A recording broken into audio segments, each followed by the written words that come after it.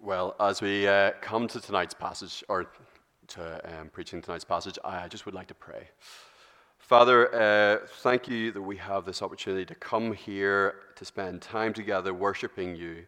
Father, thank you that you have given us discernment to read your word and to work out what you want us to know. Father, I just pray as I speak tonight that you would speak through me and that you would let your will be known. Amen. I'll let you guys escape.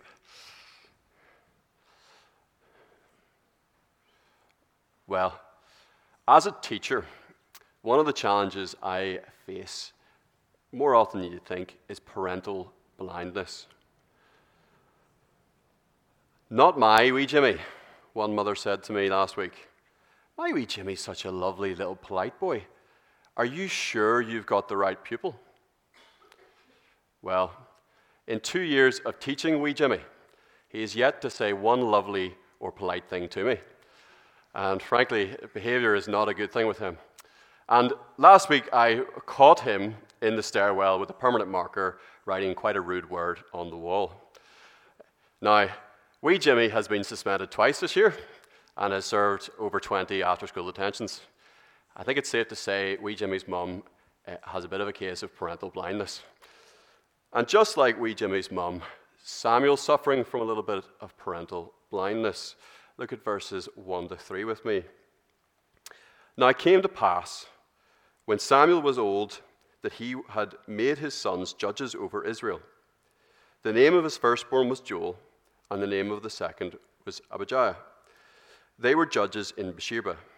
But his sons did not walk in his ways. They turned aside after dishonest gain, took bribes, and perverted justice. Up until this point, we have never seen a pattern of judges being appointed by men, or the office being passed from father to son. A judge was a leader raised up by God, usually to meet a specific need in a time of crisis, and then after the crisis was over, the judge would go back to whatever they were doing before. So, we will see in this series that we have seen in this series that God raised up Samuel to take over when Israel's leadership had become incredibly corrupt and had rejected God. Samuel himself is one of the godliest men we see in the Bible, and under his leadership, Israel turns away from their idolatry and back to God. But Samuel is not without sin. And I think it's fairly safe to say that his decision to appoint his sons as judges was actually a sinful one. Samuel is suffering from parental blindness. He cannot see that his sons do not walk in his ways and are not fit for the purpose of leading Israel. So what happens? Well, at the opening part of this chapter, the elders actually make quite a wise decision. It's well within their rights to challenge this decision to make his sons judges. Look at verse 4 and 5 with me. And then the elders of Israel gathered together and came to Samuel at Ramah and said to him, Look, you're old, and your sons do not walk in your ways. Now, make us a king to judge us like all other nations. The elders say, Hang on a minute, Samuel. We don't have to accept these sons as our new leaders. And they know that a man who doesn't walk in the way of the Lord will only lead Israel down the path to ruin. And yet, within the same breath, these elders who are initially correct go from very wise to very foolish. Now make us a king to judge us like all the nations. One of the commentaries I read believes that God was going to appoint a king over Israel, that in his timing God would bring about a king to lead Israel, and so the desire for a king is not a bad one. But the motive behind Israel's elders was the problem. They want to be like every other nation. So here we are. Samuel's being confronted by the elders, and tonight I've decided to break this passage down into the reactions from each of the main characters. Firstly, we're going to look at Samuel's reaction when the elders confront him. Then we're going to look at God's reaction to the elders' demands. And lastly, we're going to look at the elders' reaction when God issues his warning. And I said lastly, but at the end, we're going to look at our reaction and what our reaction should be. So, Samuel's reaction. Samuel's displeased, and he's probably displeased for 3 reasons. Firstly, they've called him old. You know, it's not untrue, and the passage does tell us that he's now unable to lead as he used to, but I'm sure it was hard to hear, and I'm sure he's probably quite frustrated that he's no longer able to do what he was which he was once very, very good at. Secondly, they've rejected his sons. Samuel probably knew in his heart that his sons were not up to the task of leading Israel. But parental blindness and maybe a little bit of bias, it's really hard to hear negative feedback through that. Finally, and most importantly, Samuel knew that Israel's motives were all wrong. By wanting to be like every other nation, they were rejecting God's identity that he had given them. God calls us to be so much more than being like everybody else. He wants us to pursue an identity in him. So, Samuel's displeased. How does he react? Well, it's actually a mark of how godly he is that the first thing he does is turn to God in prayer. He takes his upset, his anger, his frustration, and he lays it on the Lord. Look at verse 6 with me. But when they said, "Give us a king to lead us," this displeased Samuel, so he prayed to the Lord. Samuel prays earnestly to the Lord because he knows God can take his burden and support him. Our reaction in times of disappointment, rejection, or hurt can be to bottle up our feelings or our hurt or let it brew away inside us. And this comes out in 2 ways.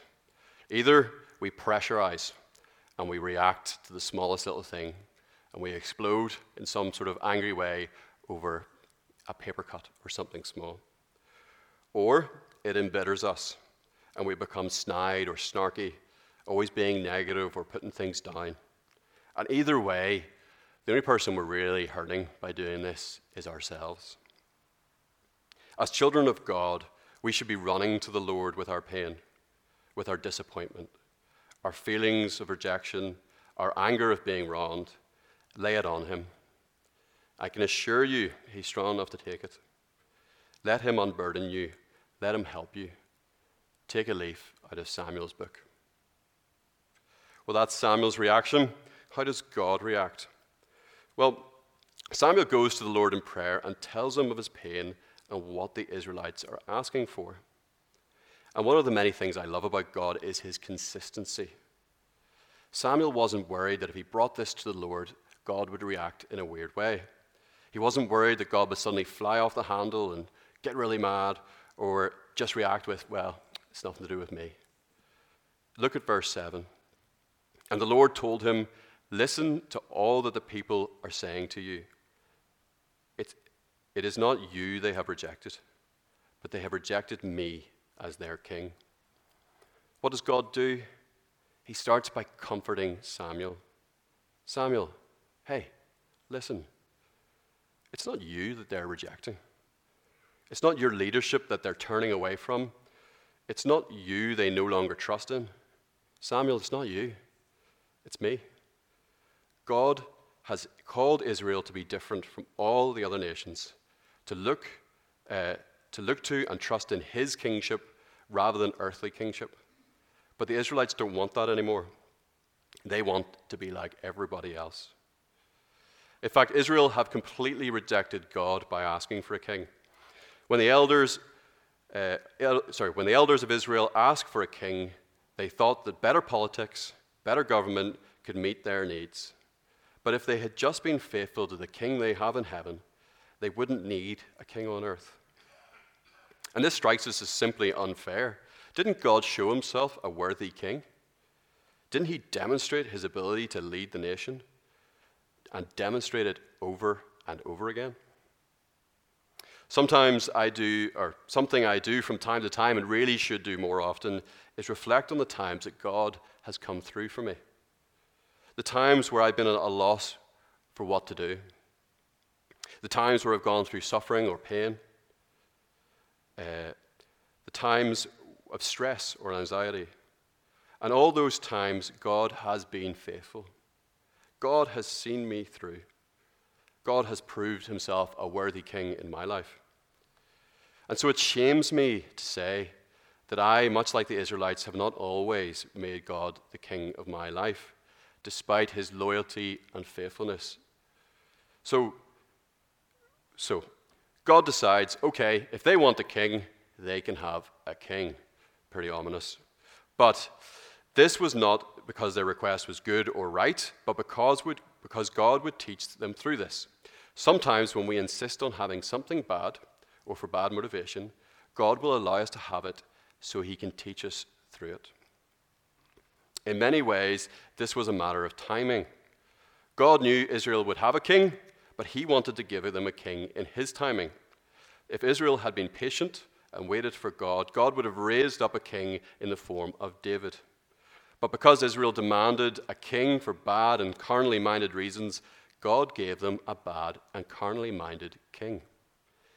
Israel will get what they wanted, and they will hurt because of it.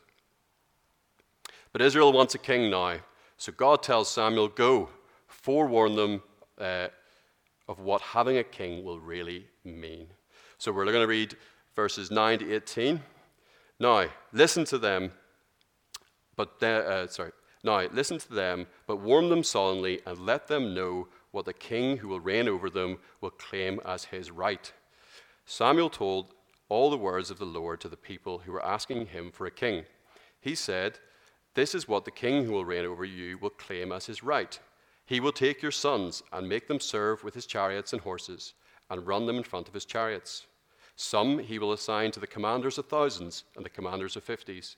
The others will plow his ground and reap his harvest, and others will make weapons of war and equipment for his chariots.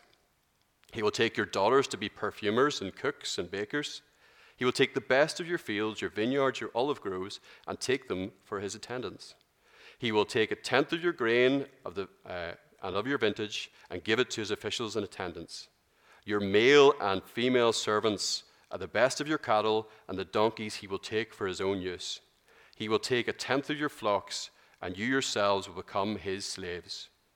And on that day, you will cry out for relief from your king that you have chosen.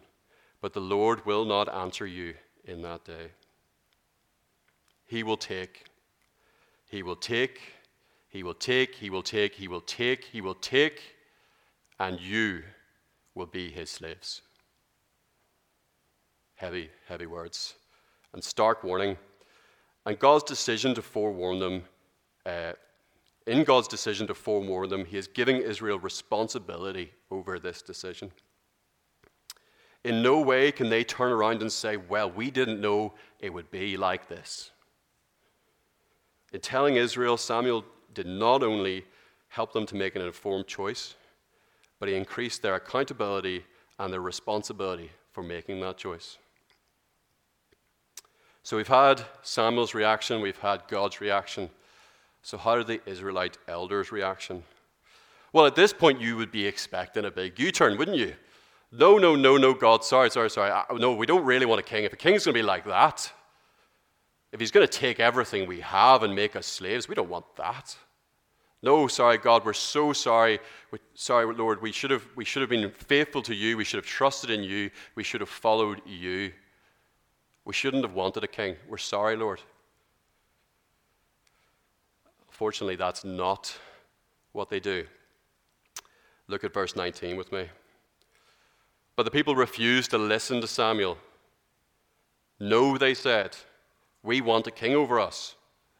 Then we will be like all the other nations, with a king to lead us and to go out before us and fight our battles.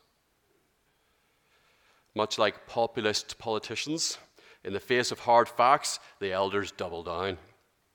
No, I don't care what you think might happen. We want a king. Again, the reasoning is to be just like other nations. But we also get a deeper glimpse into why they want this.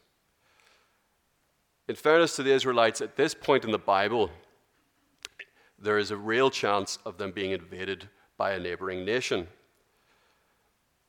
But is that a good reason? In 1 Samuel 7, God wins a spectacular battle against the Philistines for the Israelites. Israel doesn't lack a king. They have a king in the form of the Lord God. But they stubbornly hold to this desire for a king. And we're going to see in the next few chapters, over the next couple of Sundays, how that works out for them. And the chapter ends quite flat and a little bit ominous. And every man went back to his own town. It's a bit of a cliffhanger. So we've seen Samuel's reaction, we've seen God's reaction, and we've seen an unfortunate reaction from the elders. How should we react? What does this mean for us tonight? You know, it's very easy for us to stand or sit here and say, well, how foolish were the Israelites? You know, we have the benefit of hindsight. We can see the whole story of the Bible. And it's very easy for us to say how unwise they were. But actually, unfortunately, it's also very easy for us to fall into similar traps. The desire to be like everybody else. I want an impressive job.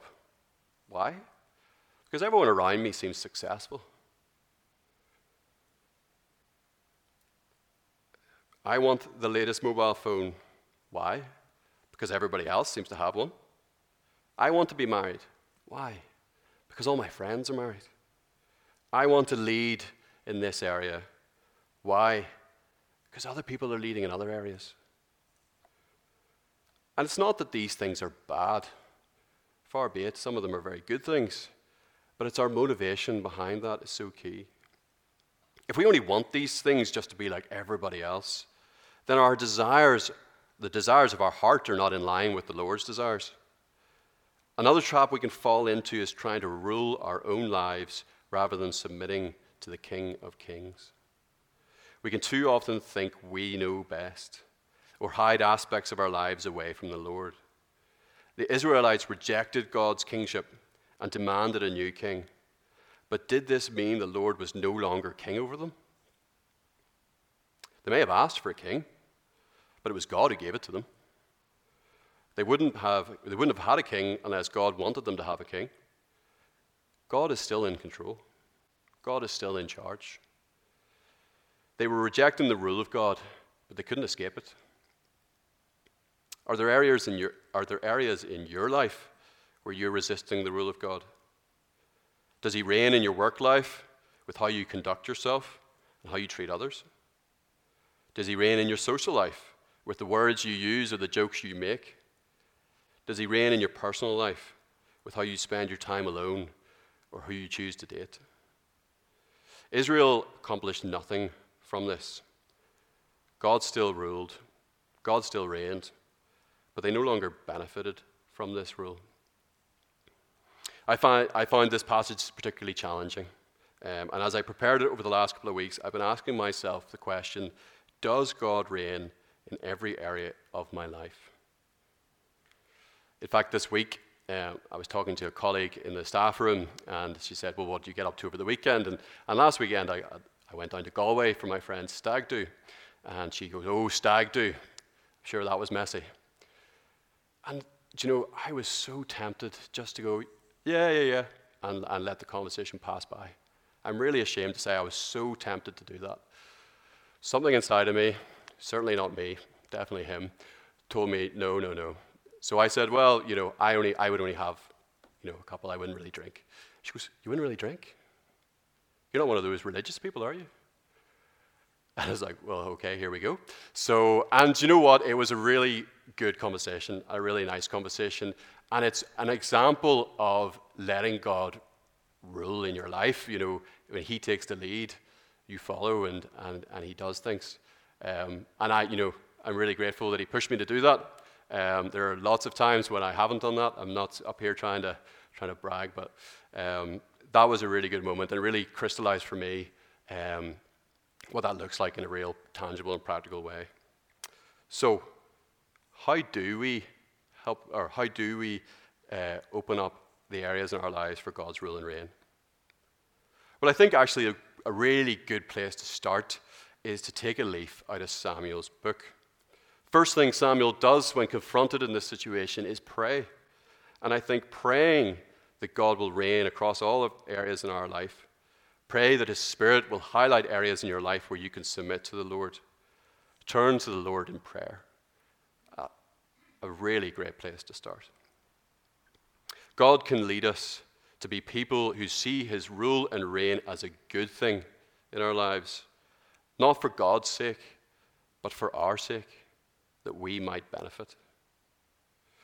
So, as you leave here tonight, I hope you can reflect that on these things that we can. We've got another slide there. Yes, okay. So, our conclusion, my N has gone rogue, but here we go. So my conclusion, get your heart's desire in line with God. Allow God to reign in your life and turn to God in prayer. Let us pray. Father, you're the God over all creation, the Lord over all the earth, and the King in our lives. Help us to be people who see your rule and reign in our lives as a good thing and a gift from you. Father, help us to submit to you, to your wisdom, and to your desires for our lives, that we might benefit from your reign. Father, it is so easy for us to fall into the traps and pitfalls that the Israelites fell into. Father, please send your Spirit to convict us of our sins and to keep us on your path.